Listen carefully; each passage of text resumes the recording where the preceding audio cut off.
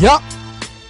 15 minutes it is after 7 p.m. We kick things off straight in the markets in our wrap of the top business stories. Joined on the line from 27 Investment Managers to help us take a look at the big stories out in the world of business by Khanyisile Malebe. Khanyisile, good evening and welcome.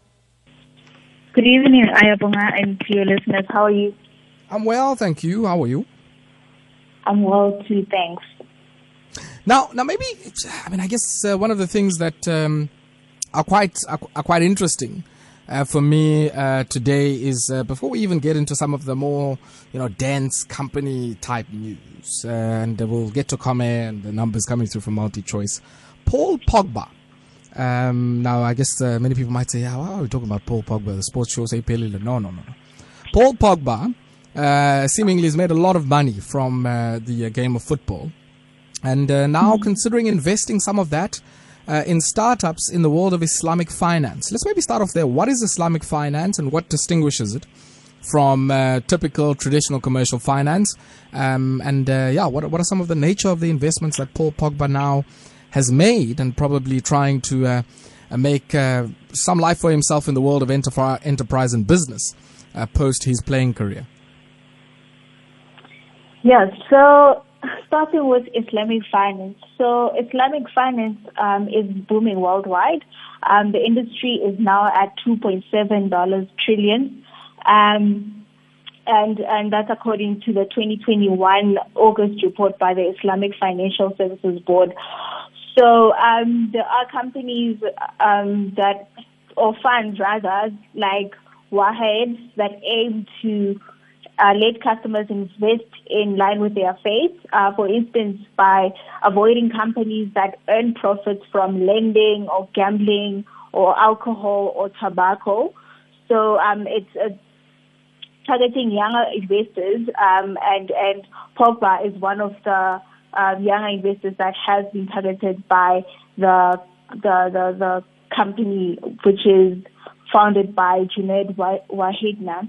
And this Islamic finance is such a growing industry, even in South Africa. I think you would know that 274 has Sharia funds that are quite growing massively, and there's a growing market for those recently. And even in London or the UK, Sharia funds are growing in a very massive way.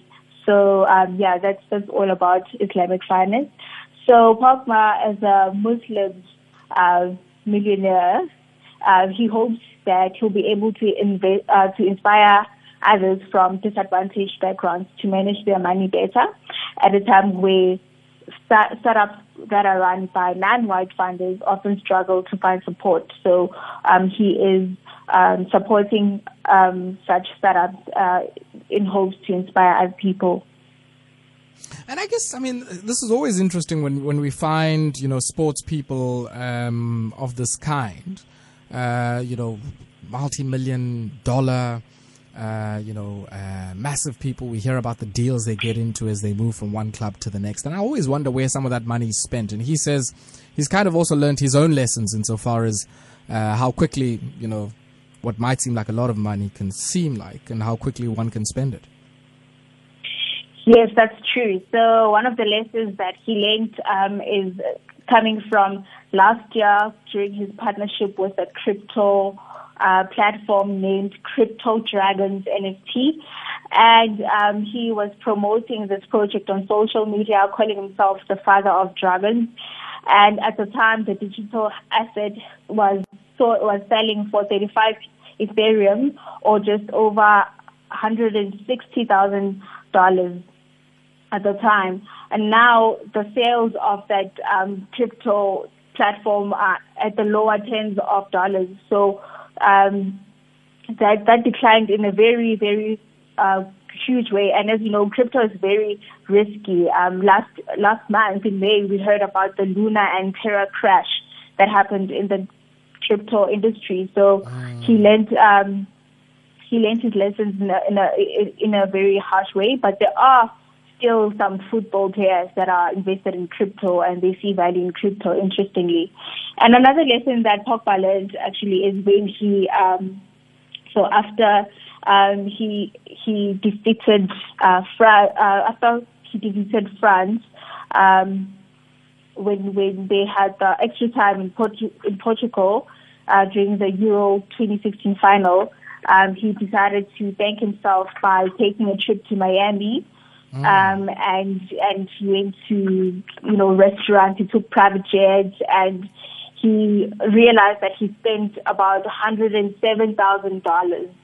And he says he was very shocked, after realizing that he spent so much money. And he said from that on, he will stop doing that, and he will now spend his money in a very responsible way. Well, I guess only time will tell.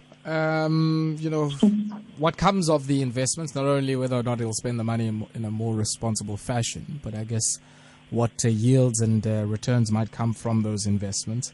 But let's shift away, I guess, from the world of football and head out or maybe stay in the world of football. MultiChoice put out some numbers, and it seems, the return of big events, including the British and Irish Lions tour, the Euro, as you indicated there, 2020, and also the Tokyo Olympics, giving somewhat of a boon to the top line numbers there, but also, I guess, increasing the costs of content, 13% organic growth there.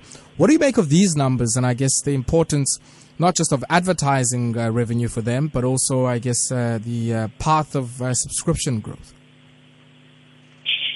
Yeah, so the subscription growth is actually quite an important number when it comes to the business of MultiChoice. So they reported today in their performance results that they had an increase of 5% year-on-year subscribers. And they're saying, so the rest of Africa had an increase of 7% year-on-year. So the 5% was for the South African business, and the rest of Africa had a 7% year-on-year increase. So they had more increases in the rest of Africa, with 12.8 million households subscribers in the rest of Africa, whilst they had 9 million household subscribers in South Africa, and that makes up the total 21.8 million of such subscribers that MultiChoice has today. And that has led to an organic growth of 7% in revenues, and the group revenues overall increased by 3%, including new additional acquisitions that were made. So an example of an acquisition was the Kingmakers, where MultiChoice decided to increase its stake in Kingmakers from 20% to 49.23%, and that will continue to channel future growth prospects of MultiChoice. And also that led to an increase in earnings, and they had like a free cash flow of 5.5 billion rand, and they had a cash conversion ratio of 92%. So they managed to convert most of their earnings into cash, which is really good. And that also enabled them to pay a dividend of 2.5 billion to MultiChoice shareholders, and Putuma Nathi shareholders got 1.5 billion, which is really impressive, because that also represents a dividend yield of 4%. And then, I mean, if you look at some of the new areas they've gone into, streaming platforms, on-demand type stuff, any indicative sense in this set of numbers of how those have performed? Well, they just indicated a growth in customers, especially coming from their partnership with Disney Plus in South Africa, as it extends the group's aggregation strategy, and it brings customers access to addressing all their entertainment needs in one central place. There's also growth in customers for the DSTV Internet that was launched in September. So it's seeing growth in accelerated growth rates, actually. And there's also the DSTV Rewards program, which supports the retention of customers, and it has been successfully reducing dormancy. So it is in good traction so far, and it is approaching 1 million customers after just 18 months. So they are getting some growth from those initiatives. How have the rest of Africa operations worked? So the rest of Africa operation did well. It actually benefited from the local content such as Big Brother Niger, as well as live sporting events. So it grew its 90-day active subscriber base by 9 million to 12.8 million. So the only problem is that because of the stronger rand we had, that affected the contribution of the rest of Africa business into the group's revenue, because as you know, when there was a translation in currency, that resulted in a lower revenue growth. And then if we were to shift, I guess, from our TV sets and head out to a private hospital group, Mediclinic, it seems one of their biggest shareholders here, Remgro, alongside SAS Shipping, looking to up their stake and buy up all of the ordinary share capital of this particular business. What's the background to this particular deal, and what has accounted for this flat rejection on the part of the board of Mediclinic? So the consortium comprising of Remgro and SAS have proposed an offer to Mediclinic, as you indicated, Ayabonga, to purchase the 100% shareholding of Mediclinic on the 26th of May 2022. So Remgro is proposing to acquire Mediclinic at a price of 463 pence per share. And it also did announce that it should, by the 7th of June, have a firm indication of whether it is intending to make an offer to Mediclinic or it is not going to make an offer to Mediclinic. So Mediclinic responded to the news released by the consortium, and they said they are declining the proposal on the basis that Mediclinic believes that the consortium is undervaluing the company and its future prospects, and also it's also made it clear that there is no offer that is being made to the consortium for it to acquire the rest of Mediclinic, and it's not even intending to make an offer. And the consortium was also just looking at was not only undervaluing the company on the basis of the pence per share, but also it was looking at the final dividends that were declared by Mediclinic that will be paid out in August 2022. And it was saying that it will acquire the business at the 460 pence per share, and it will also get the 3 pence per share that was declared by Mediclinic on top of that. Yeah, and I guess some interesting background to this particular firm, as I said when we opened the show. I mean, I found out earlier on today that Mediclinic had been formed in the 1980s as an outcome of a research project that had been undertaken for the then Rembrandt Group. I think Remgro effectively ended up becoming that in the end, by one Dr. Herzog of sort. Now, I mean, that just goes to show, I guess, how central the Rembrandt and later Remgro group has been to the evolution of Mediclinic. Of course, they're one of the largest shareholders now. Over 45% or somewhere about is their stake. What's in it for them? I mean, why at this stage would they want all-in cash deal that gives them effectively 100% of this company? Well, like as Mediclinic indicated that they are being undervalued, I'm sure Remgro saw that there is future growth prospects that are very enticing in Mediclinic. And as you know, I think Mediclinic reported along with other healthcare hospitals such as Healthcare as well as Netcare, they reported their earnings, and Mediclinic stood out compared to Netcare and Life Healthcare in terms of their results. They did realize an increase in patients, and they also indicated that there is some expansion going on in the business. So I'm suspecting that Remgro is hoping to benefit from those future prospects in a bigger stake of 100% rather than the current 45% they have. Of course, I mean, I guess with elective surgeries back up again after COVID-19, that's where the big money spinners are. That's where the money for them comes in. Absolutely. Then maybe just, I guess, the other question that I'm quite interested in on this score is that we saw two SENS announcements coming in. The one came from, Mediclinic, and the other from Remgro, both indicating that, there's probably just less than a month now through to 7 July for a new revised offer to come in, or an indication that no offer has been made. Yes.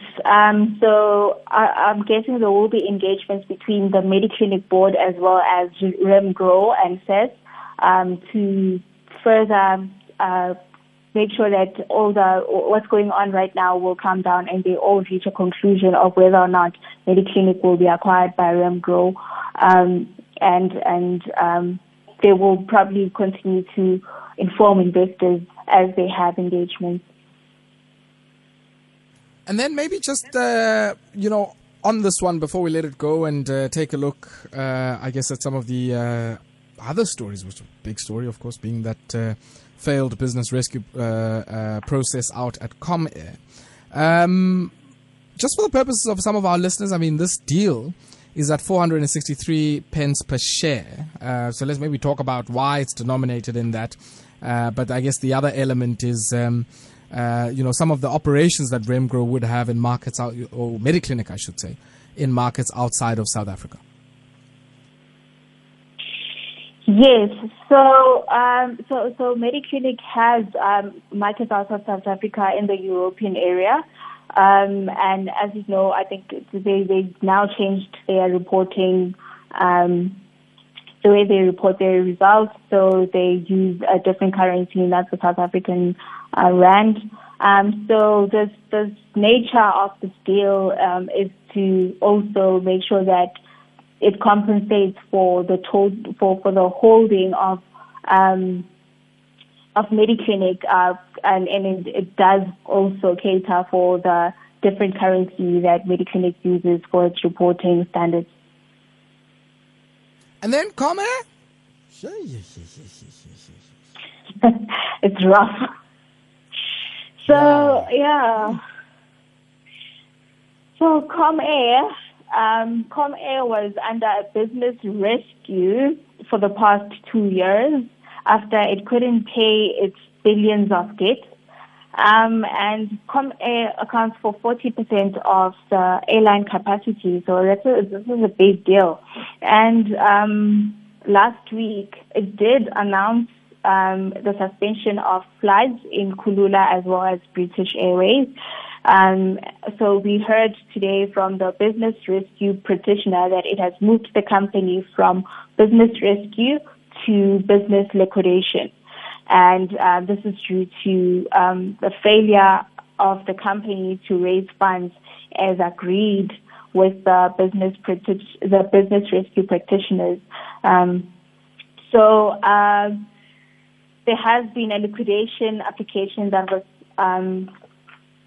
submitted, and on the 14th of June, which is next week, the matter will be heard because it is an urgent matter. And there are certain setbacks that Comair faced that led to this business liquidation. So the operations of Comair were decimated by the pandemic. And another factor that added to that was the disastrous order of the Boeing 737 MAX planes. So Comair paid $45 million deposits for 8 planes, and only one was delivered because there was a worldwide grounding of planes that was declared during March 2019 and December 2020. So Comair is still going through court proceedings with regards to the purchase of these 8 planes. And they're trying to resolve whether the rest should be delivered or should they get refunded in that regard. And another thing is that there was a 5-day suspension that happened with regards to Comair flights because the regulator, the SA Civil Aviation Authority in March called a series of incidents, including issues with landing gear indicator on one of the flights.